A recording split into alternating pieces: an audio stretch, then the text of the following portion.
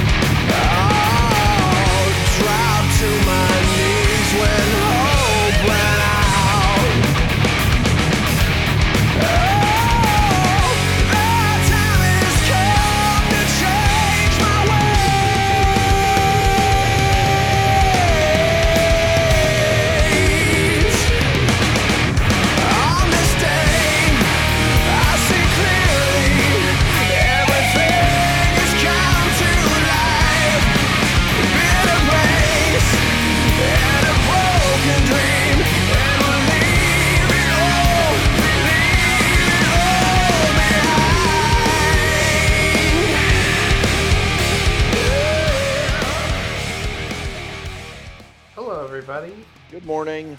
Hello. Welcome to the film room. We are joined, of course, today by Thomas. Hello. We still haven't had you on for a good film, man. We're sorry. Yeah. We're sorry. At this point, I'm kind of like the resident religious film expert on the show. But the beauty of it is, you're on for the last one. Yes. Good. Because we want to make this clear. This is the last time that we are ever dealing with a religious film on this cast. And we will probably wind up breaking that. But seriously, this week, the week that we're recording this, PureFlix dated God's Not Dead 3. We're not covering that. Fuck that. We're done. Unless we hear reviews that it's epically worse than the second movie, we're done. Yeah, instead of just like the same movie or just as bad. Mm-hmm. Yeah, it will have to be something. And that's just it. Religious films have kind of hit a wall. They've kind of hit a wall of, okay, like, is God's Not Dead 2 really that much worse than Heart of the Country? No, I really don't think it is. I think Heart of the Country was actually worse. Yeah, I think Heart of the Country was actually quite a bit worse. It was montage the movie. At least God's Not Dead 2, it had some semblance of A to B to C to D. Yeah, at least it had a plot. And plus, God's Not Dead 2 had Ray Weiss, so, you know. Yeah. That's true. That man can help make anything watchable. That is his gift. It is. Which makes me sad, because the two movies we've dealt with him on are The Killing Joke and God's Not Dead 2. So, oh yeah, I keep forgetting he's in The Killing Joke. Yeah, well, he's not in it very long, but still. So it would take some very special circumstances for us to go on back into the genre, and that's the circumstances that we're in today, because we have to pay homage one last time to a friend of the cast, a man whose work we admire, a man who unfortunately is no longer with us, because we're not just saying goodbye to religious films today. We're saying goodbye to the late, great Harold Ragsdale, who passed away on December 31st.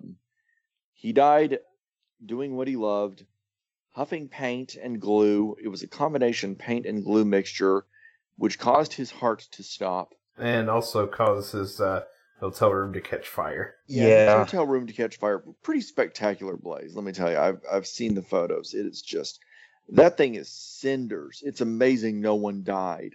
Except for him.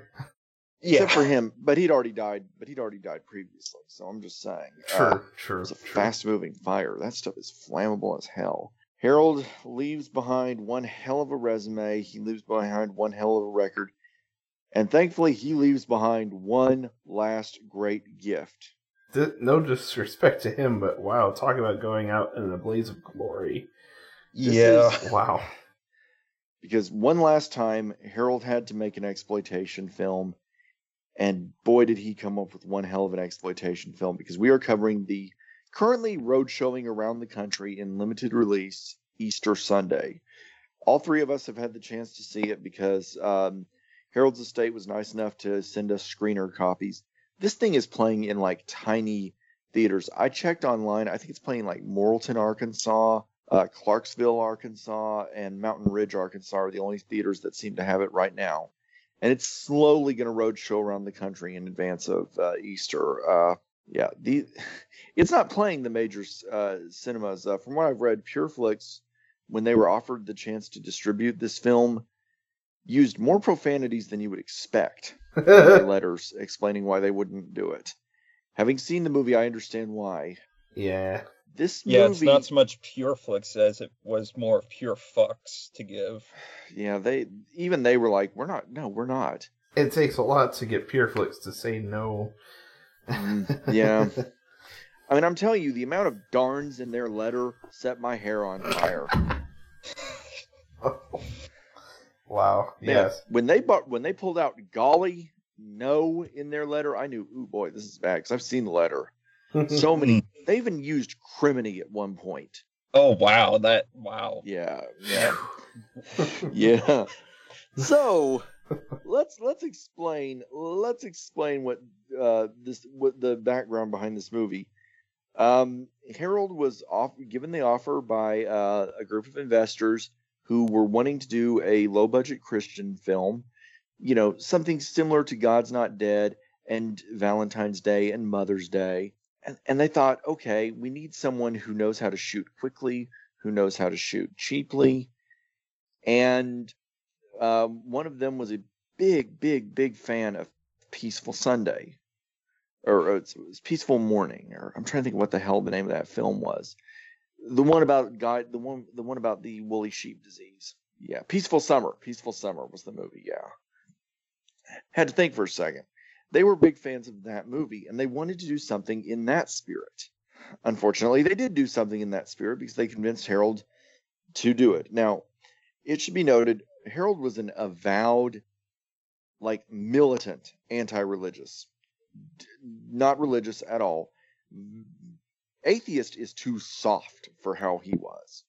The man despised religion largely due to the fact that he blamed that culture for making it so hard for him to have his first marriage.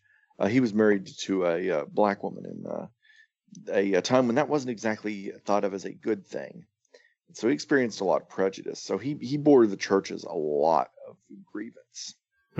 And so this movie was one that he put together. He said, okay, I'm going to do it because he needed the money. And he also wanted one last shot at a film set. Well, that was a mistake. Yeah. That was a mistake. Running a punishing 2 hours and 35 minutes. God, this movie is too long by half, literally. It was only 2 hours. It felt like 4. It felt like 4, but it was only 2 hours and 35 minutes. If I'm not mistaken, that's probably the same running length as Eyes Wide Shut. I think you're right. Yeah. Yeah, but this movie is weirder. In any number of the Harry Potter films. Yeah. No, this movie is weirder and less connected to reality than those. Yeah. He's saying something. God. Yeah, it really is. This movie, good God. This movie was shot quickly in the summer of 2016. And, oh man, where do y'all even start with the plot synopsis? Can, either of you give me, even a vague overview of what, a one-sentence description of what the hell this movie is about? Everyone finds religion. Yeah, that's kind of what I got out of it, because they all just show up at the church and Jesus. Yeah. Jesus, Yeah, bro. Yeah, Jesus, bro. I cannot wait for that. That is going to be so good. But anyway, the idea that, the whole movie is set on the Saturday before Easter Sunday, hence the title. Right. And it's all leading up to the big sermon at the big church in the middle of town. And as usual, Harold has absolutely no idea about anything regarding anything in the real world. The movie that he made just bears absolutely no resemblance to reality. It does, however, bear some resemblance to a few other religious movies, so he at least did some homework.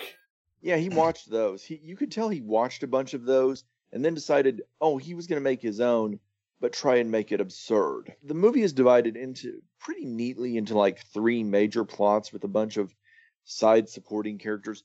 I mean, he gets every cliche he could in here. He's got there's the wacky preacher played by the conservative comedian Ray Stevens, which, boy, from everything I've read, boy, he was a character on set. Very diva-like, apparently. That kind of shows through. Yeah. Though he and Harold actually got along famously, despite their wildly divergent political views. They had a lot in common. Just a lot in common. So you've got the wacky preacher, you've got the sassy old black woman, and did anybody else notice anything funny about her? I'm trying to remember because I watched it again last night, but it's somehow missing me. She's young. Oh. She's played by a really, really young woman. I think the actress was much younger than even I am. Ugh. But she was put in bad age makeup, but you could tell she was young. In fact, I looked up photos of the actress in advance of this, and she's actually, she's gorgeous. But which makes one wonder why she was cast. But you've got you've got her, you've got all these, the standard tropes, but you've got 3 very central tropes that show up in this movie. You've got the workaholic father, you've got the atheist who converts, and you've got the vague attempt at social relevance plot. 3 key plots that you seem to see in a lot of these movies, ranging from the now on DVD Voiceless to the, which is where you'll see the social plot, in which if you guys have not watched Brad Jones' review of that, oh my God, you need to right now. All right. Yeah. Okay. You need to watch that right now. You've got the workaholic father plot, which you see in every single one of these movies. The father that learns the value of family, but especially in War Room. And then you've got the atheist who converts, and man, I'm trying to even think of a movie that doesn't have that plot. But of course, God's Not Dead is the one that you see it the most. So those are your major plots that you've got. And it's funny that it neatly divides into 3 sections like that. God, it's almost as if Harold was thinking that, hey, these guys are going to be doing this, and it might be fun to divide them out like that. I don't know, maybe an idea that he thought it might be fun for the cast. I don't know. I'm just batting ideas around. So I have to ask y'all, who wants to go first in giving their thoughts on the plots? I would. Please do, because I want to hear because we definitely decided that it would be most fun for each one of us to focus on one section of the plot. Yeah. This movie gave us such a headache that it was like, okay, in terms of taking notes, just take notes on one section of the plot. Yeah. Divide up the duty. Besides, God, how many montages are there in this thing? At one point, there's a montage that literally includes just clips of previous montages. Yeah. A clip show of a clip show. And it's set to Calliope music, no less. Yeah. I don't fully understand that. I don't know. It's probably due to Harold's past, and he owned a theme park once, didn't he? He did indeed. He did indeed buy a theme park, though largely to shut it down. Right. Yes. Yeah. So it's probably leftovers from that, honestly. Gotta do something with all those used parts. But he shut it down to make the film we covered last year. That's right. Yeah. I remember now. I hate that movie. Yeah. Well, at least it was sort of fun. This wasn't. This can't even claim that. Oh, I don't know. I had fun watching this. I mean, it was slightly better than You Might Be a Redneck, the movie, but by just. Oh God, that movie just made me feel dirty, because I did finally double back and watch that. It makes me feel dirty. Oh yeah, it should make you feel dirty, because why? My, oh, God. A diseased mind came up with that movie. Yes. A thoroughly diseased mind. Oh, let's hear your. I want to hear your section of the story that you watched Yeah, and okay. focused on and took notes on. So, mine is, it's based around two characters. It's based around, this beautiful woman, Hispanic lady named, Consuela Mesa. She's in her 20s, and she's an immigrant, and she comes to, it's not, I don't think he specifies what country she has escaped from. Yeah, it's theoretically like Mexico, but it doesn't seem like he knew anything about Mexico specifically, which is funny because I happen to know that he spent at least 1 year in the country. Yeah. But when you're high off your ass, you don't really pay much attention to the culture. No. yeah. Or you view it through, the high off your ass filter. Yes, that's true. But yeah, her whole reason for coming here is stupid because she wants to buy a dress she once saw. And throughout the film, she's describing it to different people, at least 3 different people, and she describes it as like the most beautiful dress she's ever seen, and she goes into some detail about it, like it has flowers on it, it has like, it's off-white, and it's like, okay, well, the kicker is she finally finds it in the end, and it's gaudy as hell. It really is. It really, it's like blinding. Yeah, like it, apparently off-white means like, trash color silver. Ugh. Yeah. Yeah. Like, why would you, like, come into this country without going through the proper vetting just to get a dress that is ugly as sin? I don't get it. I know. It doesn't exactly describe how she plans to pay for it, because, she only has... Well, she has pesos on her, so I guess she's from Mexico. But still, that's the only clue we get. But anyway, so the other character involved is an ICE agent that is chasing her. This agent is bafflingly played by Wallace Shawn. Really bafflingly cast. I mean, where the hell was... Yeah. Yeah. It's weird. He must have had some free time, honestly, because there's no other reason he'd be doing this. Kind of like how John Travolta is in like all these movies you've never heard of lately. Right. Yeah. Wallace Shawn is still doing like the Toy Story stuff, so it's not like he's hurting.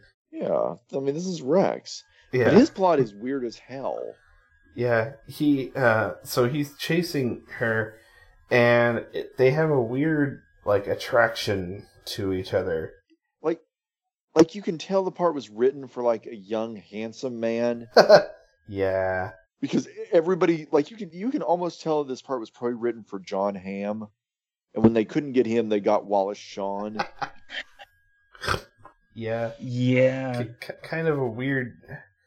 It's not necessarily a downgrade, it's just a sideways grade. Yeah. Because, like, the first thing I think of would, in terms of, like, a hot, attractive man would be, who would be great? The other half of My Dinner with Andre. I know. Yes. But everybody just swoons over him the whole movie. How? I don't know. Like, and he's in the not script. even... He's bald, too. Like, he's as bald as he was in The Princess Bride, and that was 30 years ago. Like... God. Yeah, I don't understand. But, no, and... There's only one word to describe it. Uh-huh. And I think we all know what this one word is. Yes. Inconceivable. Inconceivable. Inconceivable! Yeah, it really is. But you're right, they have that weird flirtation going on. Tell me more about it. I want to hear more about it. It's very awkward. It's like, you know how in the Star Wars prequels, you know how the relationship, like the budding relationship between Anakin and Amidala Padme? plays out? Yeah, Padme. Yeah. It's more awkward than that. Oh. Yeah, It is it's more awkward than that. It's like he keeps like like he's trying to chase her. Like he, it does the cliche where he has like a picture of her like in his wallet to show to people, and wouldn't he have it on his cell phone now? Yeah, he would, wouldn't he? But I mean, this is that But kind of somehow movie. he got ran out, I guess. God, and it's glossy too, so he just had it professionally done. So I don't know what the hell that's about. And gotta spend those ice dollars somehow, I guess. He's chasing her, and at a couple points he even like catches her, but it's so weird because they get into a conversation like while she's in the back of his van, and his ice van, and that winds up on them going on the border for a date. This whole movie is as if he saw out of sight and thought, I can do that too. And by the way, they went on the border for a date. Even I don't do that. Harold, Harold, no. No. I mean, rest in peace, but no. No. Everything about this character is weird and wrong, and you're right, they have that whole flirtation going on, but I don't know. It just comes across as so tacky. Yeah. It is. Just knowing Wallace Shawn and how old he is, and it's just really, really uncomfortable. Yeah, and he doesn't really try to play it as, debonair, even though everybody kind of treats him that way in the lines. He plays it like Wallace Shawn. He plays it like Wallace Shawn. I wish we had clips. I know. That was part of the rule of us getting the screener copy was we couldn't put clips in. Put clips in, yeah. Same as always. Sorry. Yeah. Sorry. But still... So basically, yeah, they have that going on the entire... And it's not that many... It's, and there's a lot going on in this film. And the film as a whole, they don't have that many scenes. But at the same time... Like, it I don't know. These stood out. They stood out like a sore thumb. Mm. But, the finale of the film is this church service, of course, Easter Sunday. He's chasing her, and she ends up running into this church. She kind of hides among the congregation, and ICE agent chases after her. But I don't know. I'm thinking, have either of you seen the Robert Duvall film, The Apostle? No, I should have. There's a thing at the end of it, like he's the whole plot of that is he's wanted for murder because he killed a man, I forgot, defending some... Well, I forgot why. But, anyway, he killed a man. So, he goes and hides out in this little town where he builds a church. Like, from nothing. Like, he literally builds a church. There's a scene at the end of it where he's giving this service, and, the police have found him, and they are standing by, like, just waiting for him to finish his service. I feel like Harold watched that because the ICE agent does not, like, upon spotting her in the church, does not immediately, like, take her away and arrest her. He waits for the end of the service for some reason. And of course he ends up, of course the sermon moves him and he stops chasing her after that. And they, fall in love and blah, blah, blah, blah, blah. wow.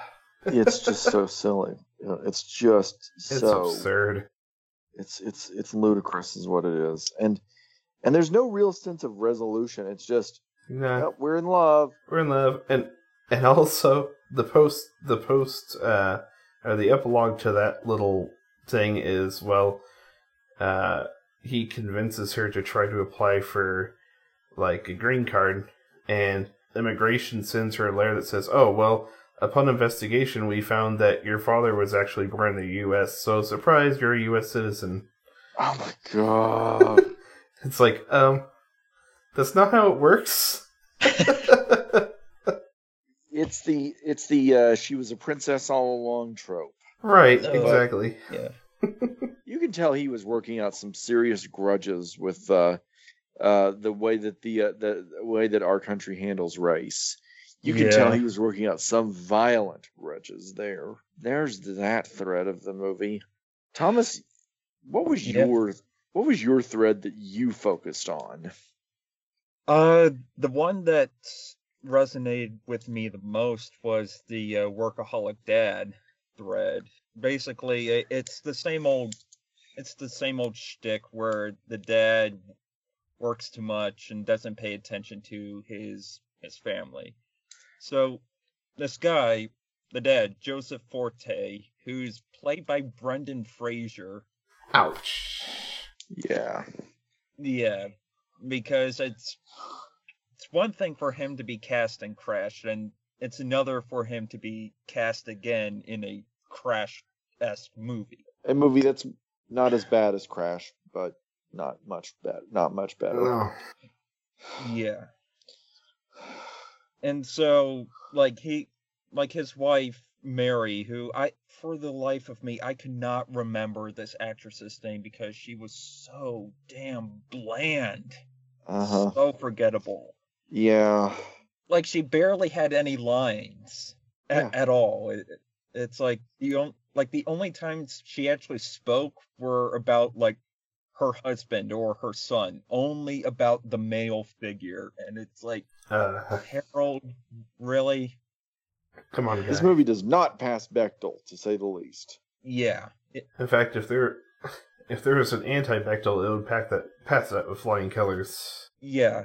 And then like this kid, they call him Froggy, which I guess is some kind of nickname. It's never quite specified, but this kid is clearly coded as autistic.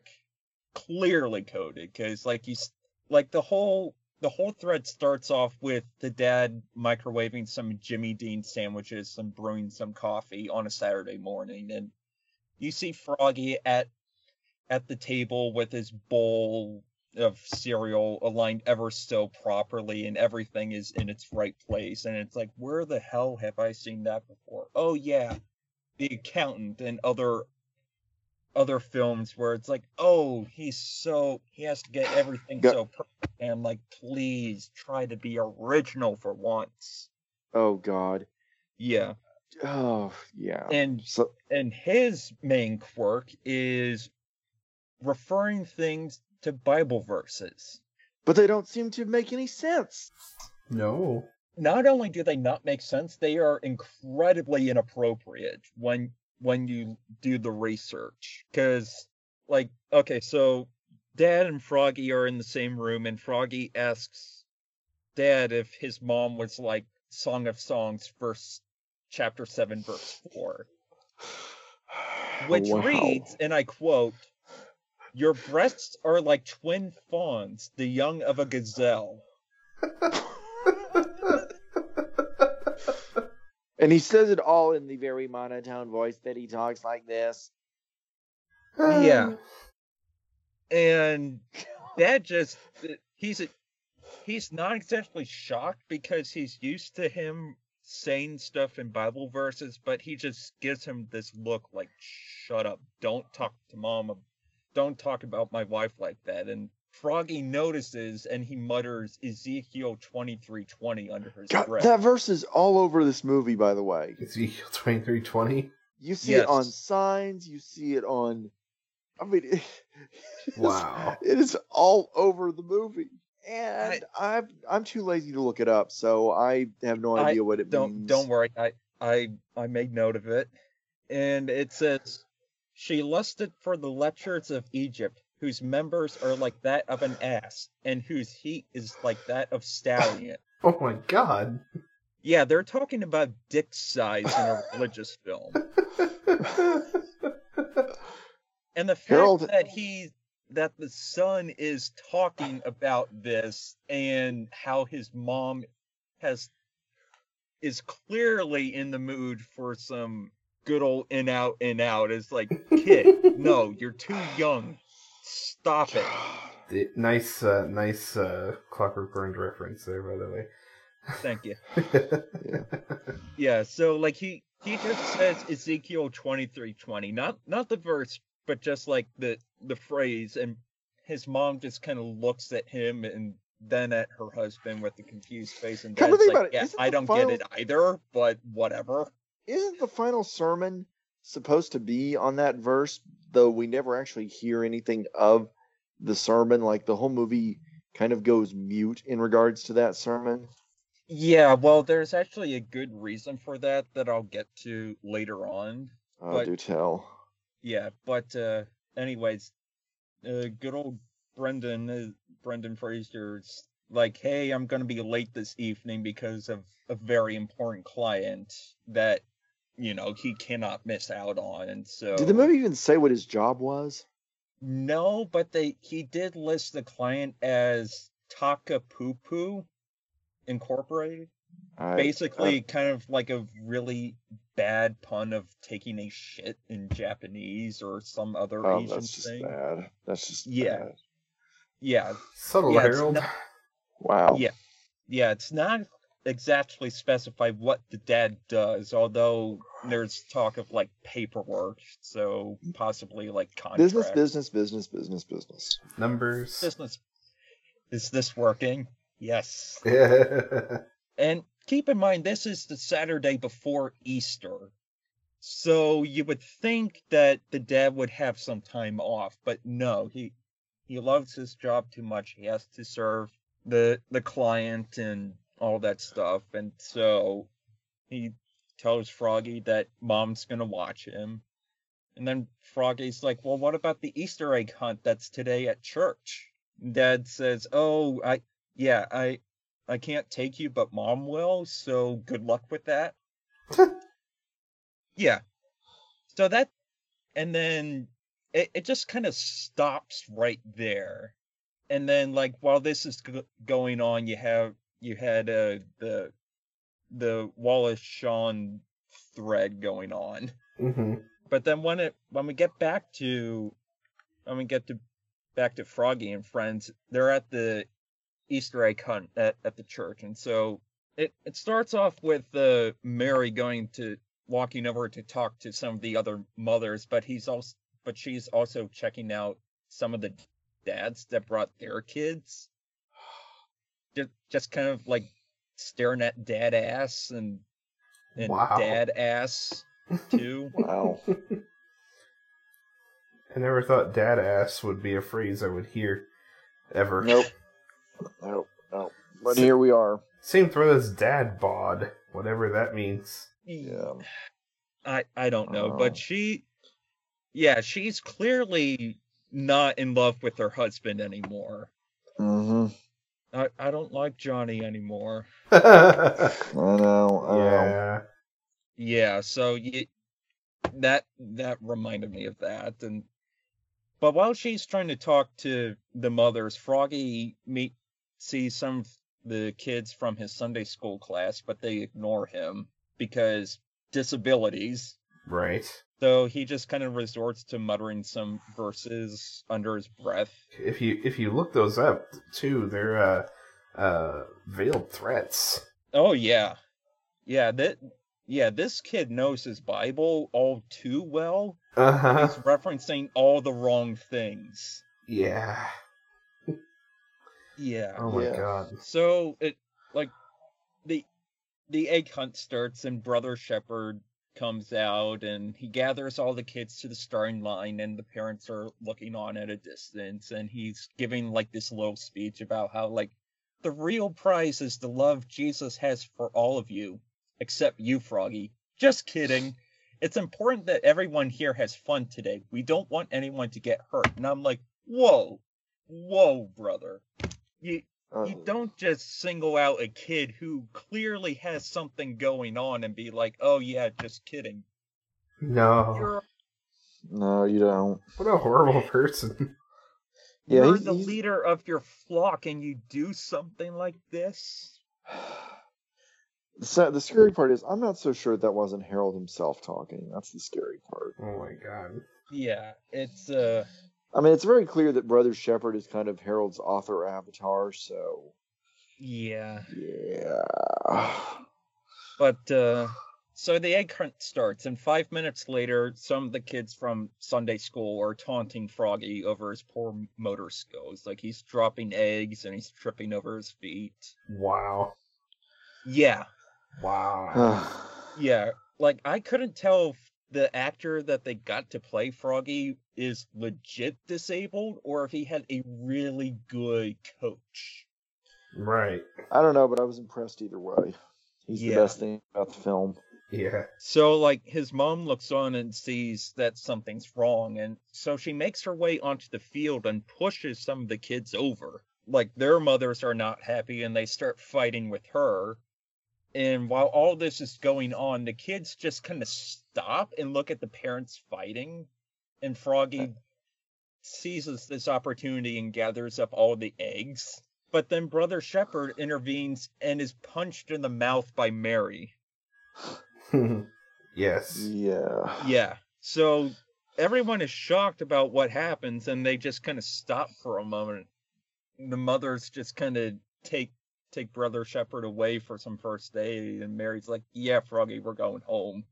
By the way, I And should point out this entire sequence is full on cat fight. I mean, there's clothes ripping, hair pulling. Half the mothers wind up having their dresses just torn completely apart. This is fetishy as hell. And kids are watching too. Yeah. Was this MPAA rated? No, it was not. No. No, it was not. It was not. I couldn't afford the cost of getting a rating. Side note, that's actually true. Was this stuff approved? Yeah, I was gonna ask that. No, it was not. Not at all. They said this is just too much for us. Okay, because I was gonna say if this was Dove approved, I'd be very shocked at the organization. No. We're not going to slander that organization. They did not approve it. No. Yeah. They warned people about it, but they didn't approve it. Yeah. Yeah. So they go home, and Froggy is like going through what happened in his mind, and those intrusive thoughts just kind of build up in him, and he decides to run away. And he leaves a note on his bed that says Matthew 17:15, which I looked it up, and it says, "Lord, have pity on my son, for he is a lunatic and suffers severely. Often he falls into fire and often into water." Wow. Yeah. Wow, he hates himself. Yeah, he's got some serious self-esteem issues. Yeah. And on the back, he just writes, "My special spot," which we'll get to eventually. But he slips out from the house, and he gets on his bike and rides over to his spot. And all this time, Mom is taking a nap on the couch. So Froggy ends up going to this cave up in the mountains. That's kind of like his getaway spot, his safe space, what have you. And you can tell he's been there several times because there's like markings on the wall that's in his handwriting, and there are some personal objects of his. So like he takes out some books that he has there, and as well as the lunchbox he brought with him. But as soon as he enters, all these rocks and dirt fall, and they block the opening, trapping him. Of course. Get it? Yeah. Yeah. I'm so glad he decided not to go 127 hours on this. Oh no, we're not doing 127 hours. Yeah. I've read the book that movie is based on, and it's kind of amazing how little was actually changed from what really happened. It was a case where the real story was just too interesting not to just film it as is. Because it's a great book, and it's a hell of a movie. But anyway, getting back to this film, because I don't want to talk about another good movie. Right. Yeah. Well, like after the scene where Froggy gets trapped, they cut back to the supposed immigrant, but not really thread. And, that kind of goes nowhere.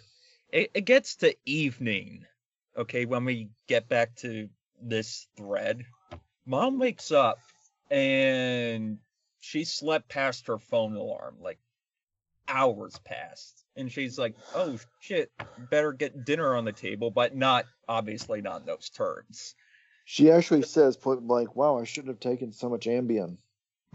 Yeah. So she's calling Froggy for dinner at the bottom of the stairs, and, after not hearing anything from him, she goes upstairs and knocks on his bedroom door a few times and be like, Froggy, you okay? You in there? And then she opens the door and surprise, he's gone. Mm-hmm. Yeah. She finds the note on the bed. She doesn't read the verse. She just sees my special spot or whatever, and she runs downstairs and finds that his bike is missing. So frantic, she gets in the car and she tries calling her husband, but keeps getting voicemail. Because of course. And she arrives at that spot in the mountains and sees the bike outside the block cave. And, as any concerned parent would be, she's thinking the worst. And she's calling 911 and starts trying her best to dig him out while calling her husband, trying to get him to answer. And at that point, they just cut back to the date at the border. Oh, jeez. Yeah. Yeah, this film did not understand a tonal shift well. No. No. Also, why was the music playing at On the Border, Little Spanish Flea? And, that's the only song that we hear in the background. Yeah, and I think it ends at one point and just repeats. Uh-huh. Dun, dun, dun, dun. Dun, dun, dun, dun, dun, dun. Yeah, seriously. It's kind of like, programming your jukebox to keep playing What's New Pussycat over and over again. Have you seen that meme where I think, Thomas, you might have posted one on the Pixels and Reels board. That meme where you make a sex playlist and it's just one song over and over and over and over. That was Mason. That was Mason, yeah. Yeah. He posted End of Line by Daft Punk. Yeah. But yeah. Admittedly not the worst. No. Sex with importance. No, but yeah, that's what that reminds me of. Just Spanish Flea over and over and over again. Yeah. But yes. Continue. So once we get back to the to this thread, the fire department and the rescue team are there and they're digging their way through. But at this point it's dark outside. And while inside the cave we see Froggy is kind of beside himself at this point because he doesn't know if he's going to get out. And then an angel shows up. An actual honest-to-God angel. Played by none other than Harold himself. Subtle. Yeah. So we have a very ragged, frightening-looking, demonic-looking angel. The sad thing is I don't think he used that much prosthetics or makeup for himself. So that's how he really looks. Yeah. Rest in peace, Harold, but man. Ugly guy. Yeah, it's like they show his face at first, and then the rest of the time you see him, he's shot from the back. Kind of like those old religious serials where they never showed the face of Jesus. Oh my god. Yeah, I'm pretty sure his face would have scared off more than enough people in the audience. Mm-hmm. Yeah. The angel is like, hey, Froggy, hey, I know you're down right now, but just remember some of these proverbs, like Proverb 16:27. A scoundrel is a furnace of evil, and on his lips there is a scorching fire. And Proverbs 29:7, where it says, the just man has a care for the rights of the poor, the wicked man has no such concern. Jesus. This gets weird. Oh my and god. then it's like, oh yeah, and then Sirach 16:12. Great as his mercy is his punishment. He judges men, each to his deeds.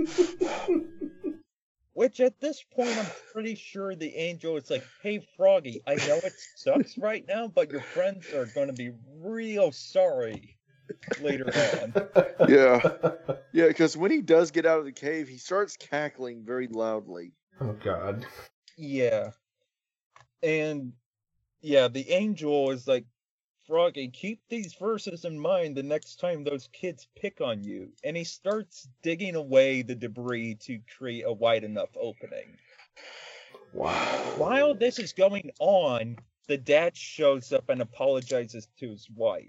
He's like, "I couldn't get away soon enough. The client wanted me to oversee some contracts signed, but I was able to slip away into the bathroom for a little bit. That's when I got your messages and became worried. I saw in that moment that I put work before my family and before God. I promise I'll never make that mistake again." Wow. Yeah. And the hole in the debris opens up and Froggy escapes.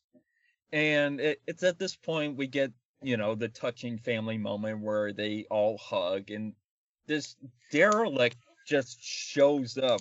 They call him Old Josh, also played by Harold. And he stops by to give the family like a verse he just gives this verse right out of nowhere. And looking upon it, it doesn't really correlate to what's going on. He's like, Exodus 8:2 is, this is meaningful stuff right here. And that's, Aaron stretched out his hand over the waters of Egypt, and the frogs came up and covered the land of Egypt. If you know your movie references, Magnolia. Oh, right, yeah. Yeah. Yeah. I choose to believe that's a coincidence. I don't believe there's a chance in hell Harold has seen Magnolia. So Yeah, but the coincidence is just too... It's too weird. Especially since, the films that Harold is trying to copy are shitty Magnolias. Yeah. Yeah, but while this is going on, Froggy just kind of smiles at this, but his parents are confused. Meaning, it led me to think that his parents nicknamed him Froggy after that verse. Yeah. But my headcanon isn't exactly precise. Yeah. It's like you have this touching reunion, but that's not the last that we hear of Froggy and friends. Because this makes the news, the newspaper the next day. Yeah. And so, as part of his sermon at the mass, Brother Shepherd asks Froggy about the whole ordeal. And Froggy's like, well, it was kind of like how the resurrection, how I was trapped and buried and then all of a sudden a miracle happened. And then he gives the one verse in this moment of inspiration porn, tries to sum it all up, where it's Luke 24 verses 11 through 12. But their stories seemed like nonsense, and they did not believe them. But Peter got up and ran to the tomb, bent down, and saw the burial cloths alone. Then he went home amazed at what happened. Yes, and then Froggy is like, yes, what happened to me may sound utterly strange, but I swear it all happened. It's an Easter miracle. I may not be the best in athletics or know when I'm allowed to speak or any of that, but what I do know is that God loves me and all of my differences. If he can do it, why can't you? Money shot. Oh, God. Yeah, God bless us, everyone.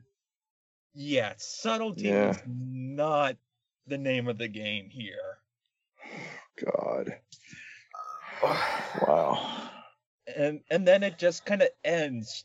There's no resolution about the father learning that his wife punched Brother Shepherd in the face, or even any reprimanding from the priest, or even her going to confession and be like, yo, I'm sorry. Nope. It just ends. Yeah, that thread just ends. Yeah. Unfortunately, I can't say the same about the thread that I had to take notes on. Oh God, the thread I had to take notes on. See, I got the atheist conversion plot. Do y'all want to hear about that? Yes, please. Okay, saving the. Well, it's not worse than Froggy, or well, honestly, I don't. Hell, if I know, who can even decide what the worst is? Mine focuses on the stories of Evan Staybridge and Hope Dawn. Hope Dawn. Hope Dawn. That is the name of the love interest in this movie. And she's being courted by a man named Jason Good. So go figure.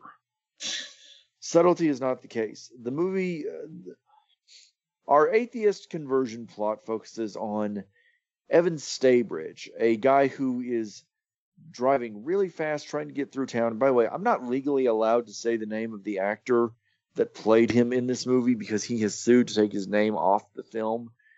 But I will say that if you're familiar with I Am Number 4 and Magic Mike and Alex Rider, yeah, Operation Stormbreaker. Right. You might know who, and Beastly, you might know who I'm talking about. He is this rich guy who is on the run from something. It's never made explicitly clear what, but man, does he love to flick a lighter and laugh when he looks at it. There are all kinds of hints that this guy is an arsonist. He's made it clear that he's on the run, that he's trying to get out, of his old life, and he crashes his car into a tree in the middle of this and finds himself trapped in Mountain Ridge. And his name is Evan Staybridge. Evan Staybridge. That's a name people go by. And right from the moment that he arrives in town, he hates everybody. He yells at everybody. He's mean to everybody. And he's especially mean to poor Hope Dawn, who works as a mechanic at the auto body shop that he's trying to have his car repaired at. Yeah, she's not your traditional flowery soft girl. She's a mechanic. The actress that plays the part, by the way, is so clearly more correctly cast as a mechanic than she is, the traditional Christian heroine. But she's a mechanic who operates a Christian mechanic shop. Yes. How on earth does that work? Like, does she fill up does she replace the coolant with holy water or something? They bless all the cars as they're fixing them. They believe that cars are evidence of God's love for mankind. Wow. There's crosses all over. There's more crosses than tires in the shop. I just remember the logo, which is a cross made out of two wrenches, tire irons. Yeah. Yeah. Yes. So she operates this, and they fight the entire movie. They spend the entire movie fighting. Evan spends his entire thread of the movie just trying to kill time. He finds a hotel room, and out of nowhere, he notices a cross on the wall at the motel, and so he starts screaming at the hotel clerk, "There is no God! Haven't you ever read Dawkins?" And just like screams it at him. And he's so mean, but everybody in town likes him. That's the weird thing. Reason. Everybody in town acts as if he's the nicest guy. Meanwhile, he calls them hicks. He calls them rednecks. He calls them stupid. He goes into the liquor store and tries to request this fine wine, only to be told that all they sell is Arbor Mist and Boone's Farm. I've been in a small town liquor store. They have a superb wine selection. I mean, this guy is unbearable, and he spends the entire movie examining the town. And I get the feeling that there's a subtle plot going on that Harold's not quite telling us, which is that Evan Staybridge seems to be sizing up the town for a big score. Because there's also a thread going on about how, there's going to be a mayoral election going on. And at the same time that his thread is going through the movie, Hope is being courted by the local Christian bookstore owner, Jason Good. And Jason likes Hope so much. He's so in love with her. But almost from the minute that Evan shows up in town, everybody starts telling him, dude, you need to let it go. Her true love has finally arrived, and it's not you. Like, the moment Evan Staybridge shows up in town, everybody decides, oh, this is the man she's meant to be with. Everybody decides it. Hope doesn't even seem to like him, for the record, but everybody in town decides this for her.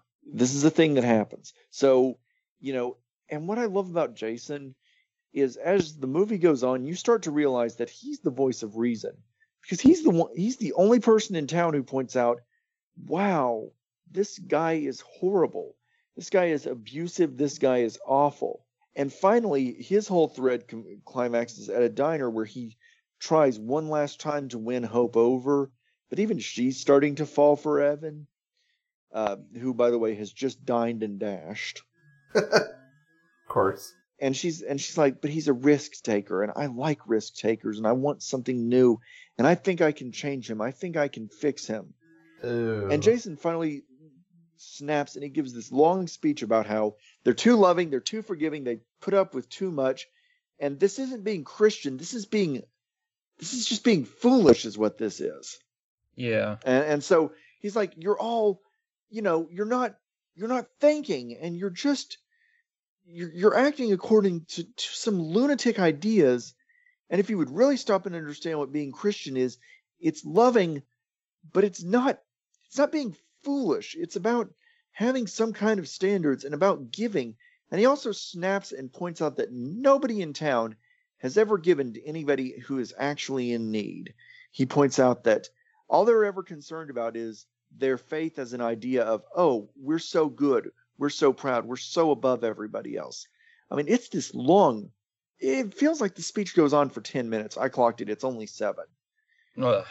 But he calls everybody in town out. He's like, you're bigots, you're hateful, you're mean, and you're too quick to embrace it. And the only reason you like this guy is because he's handsome. I mean, it's this long deconstruction of the entire film. And the town's response is to pack up all of his belongings in one night, deposit them on the edge of town, and tell him he is banned from town, and they drive him out. And this is treated as a heartwarming moment in the movie. Christian-like. Mm-hmm. Yes. Yes. And then... in the historical medieval sense. Oh, yeah. But Evan Staybridge's plot has to build to something. I mean, as I said, the movie keeps hinting. One of the big threads that we see is we get a long montage of him walking around abandoned buildings and just looking at them. Like, and it's an Amy Grant song, I think, that plays behind it. As he's like knocking on the wood, examining it. We see him flicking his lighter a few times as he's walking through these buildings. I mean, you really get the sense this guy is seriously sexually attracted to fire. And then finally at the end, he has his conversion moment. And what happens is he's gotten horribly drunk on Boone's farm in Arbor Mist. He's wandering through town, and all of a sudden he's about to walk out into an unusually, bizarrely heavily trafficked street. I mean, I'm telling you, this street is just wall-to-wall traffic at 1 a.m. Yeah. And that's when old Josh pulls him back and steps into traffic himself and dies. And by the way, this seems to happen before he shows up at the site and give the speech. So Evan goes through this moment, and seriously, the way that the scene is shot, if you kind of examine it, it almost feels like Staybridge pushes him into traffic. Yeah, like seriously, it's ambiguously shot. It's really badly edited, and I swear the music that's playing behind it, by the way, is so ill-timed because it's like this warm, fuzzy song. By the way, when you get right down to it, there's really no clear evidence that anything about this plot that I'm describing needed to be in the film. Yeah. I mean, it's ostensibly the romance plot, but do you ever really sense that there's any sense of romance to it? No. I mean, you don't.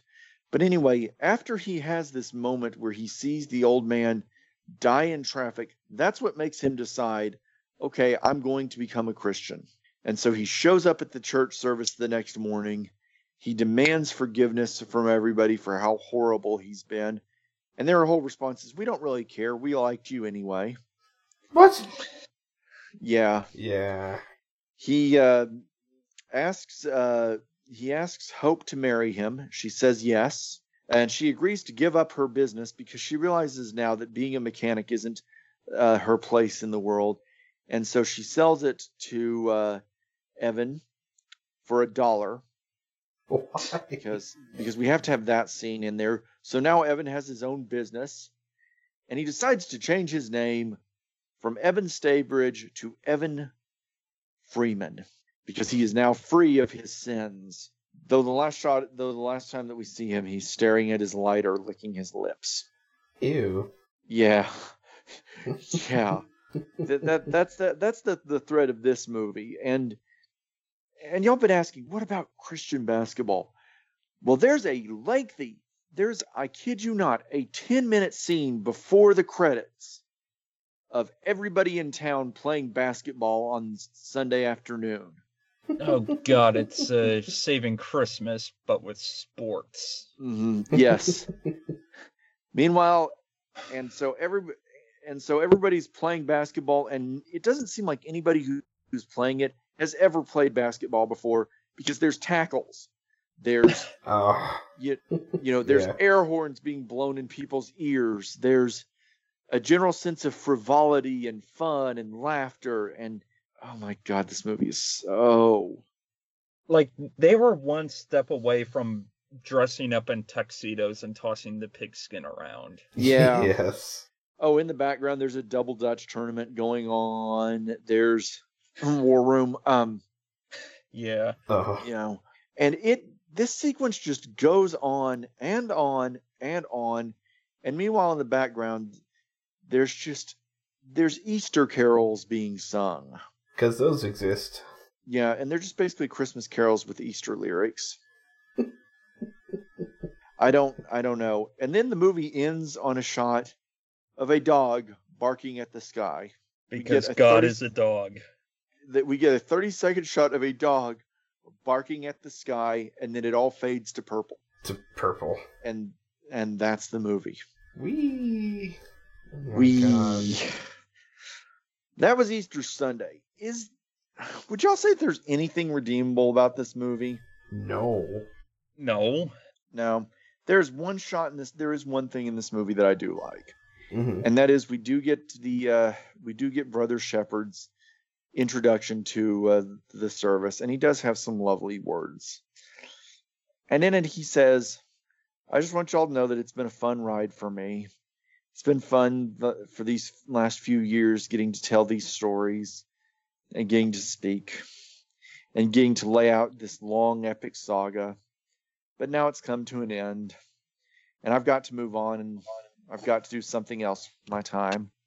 Because you can only hit a beat for so long before everyone gets tired of it, and that's kind of where he finds himself, Dang. So with that, he retires. Rather prescient. Yeah, it is. It does feel very much like Harold knew this was going to be his last film, and he does briefly break the fourth wall to speak to the audience and just say, "Hey, I hope it was fun. He thanks some of the people that have helped him along the way, people with names like Albert, Amanda, Will, Thomas, Ryan, another Albert, Nathan, and he thanks them for their help, and he apologizes for anybody that he left out, but he thanks them for their help through this project, and he says that it was fun, and that's his response to it. And as for what he, and at the end of it, as he's leaving the church, someone asks him, "So what will you do now?" And he says, "Maybe I'll explore territories that haven't been explored yet. Things that haven't happened, maybe I'll talk about them next time I speak in public." Yeah. But it's a lovely moment. But the rest of the movie is just absolutely batshit insane. This movie is just, there's no point in this movie that ever makes sense. No. The montages upon montages upon montages are too much. It's very ugly. It's not an attractive looking movie. It's a beautiful location that it was set in, but he shoots it with an eye that almost makes you feel like he hated the town and had some grudge against it. Yeah, he gets no credit for the natural beauty. Mm-hmm. Which, by the way, for the record, in real life, he hated the town and he had a serious grudge against it. Well, there you go. This is a bad movie. This is a really bad movie. It's hard to find. Would y'all recommend seeking it out? Maybe to watch once. Maybe just for the, for the fact that it's his last film. Yeah. But otherwise, if you find it on eBay and it's like, I don't know, going for $200-$300, I wouldn't bother. Yeah, if you're in one of the towns that it's playing and you stumble into it, I'm sorry. I'm sorry. Yeah. If anything, I'm just gonna keep my screener copy and tell my friends about it, and they're like, Thomas, you can't be serious, and I'll be like, oh, watch me. Watch me. Watch you. What a world! What a world! Yeah, we will be back on more serious ground next week. But to everybody who's been listening, do y'all have any final thoughts? I'm gonna miss Harold. Yeah, we will too. It was fun keeping contact with him and this weird journey that we've been on with him. Yeah, it was fun. Yeah, but all good things must come to an end. Yes. But given that he was a bad thing, maybe not necessarily. So, yeah. Well, jeez. In memoriam, sir. In memoriam. Rest in peace. Pieces, more or less. Yeah. Oh boy. I mean, he did die in the fire, so. Yeah. Yeah. Well, he died in a heart attack, but the fire eviscerated his remains. Yeah. Yeah.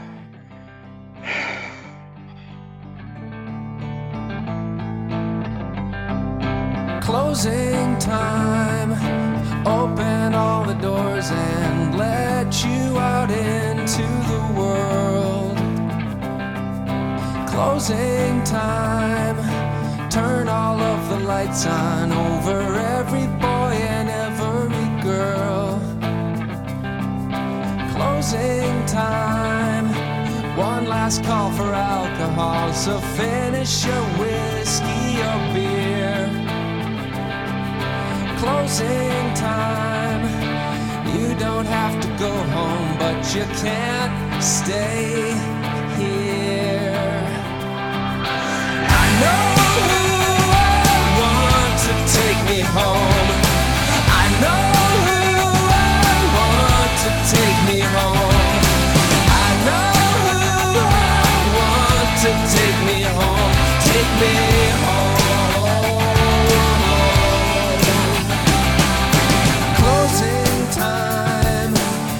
For you to go out to the places you will be from. Closing time. This room won't be open till your brothers or your sisters come. So gather up your jackets, move it to the exits. I hope you have found a friend. Closing time. Every new beginning comes from some other beginning's end. Yeah, I know who I want to take me home. I know who I want to take me home. I know who I want to take me home. Take me home.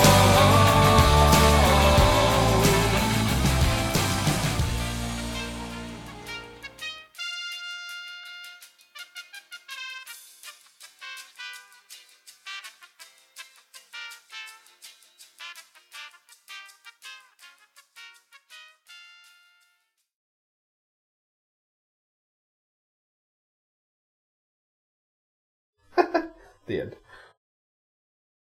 A small part of me feels like next year, if we did do one more movie, it would need to be our B movie Avengers. Yeah. All of the characters from Harold's films in one film coming together. No, we wouldn't do our universe. We would do the B movie characters from this universe. So I'm talking I'm talking Troll 2, The Room, Birdemic. Yeah. Yeah. A Talking Cat. Crossed them all over. For the record, Duffy's the Nick Fury of this universe. Nice. You're probably all wondering why I brought you here today. For the record, we can't forget that Eric Roberts was actually in The Dark Knight. By the way, I can talk to you all only once, so goodbye. Drums the rules. I don't make them.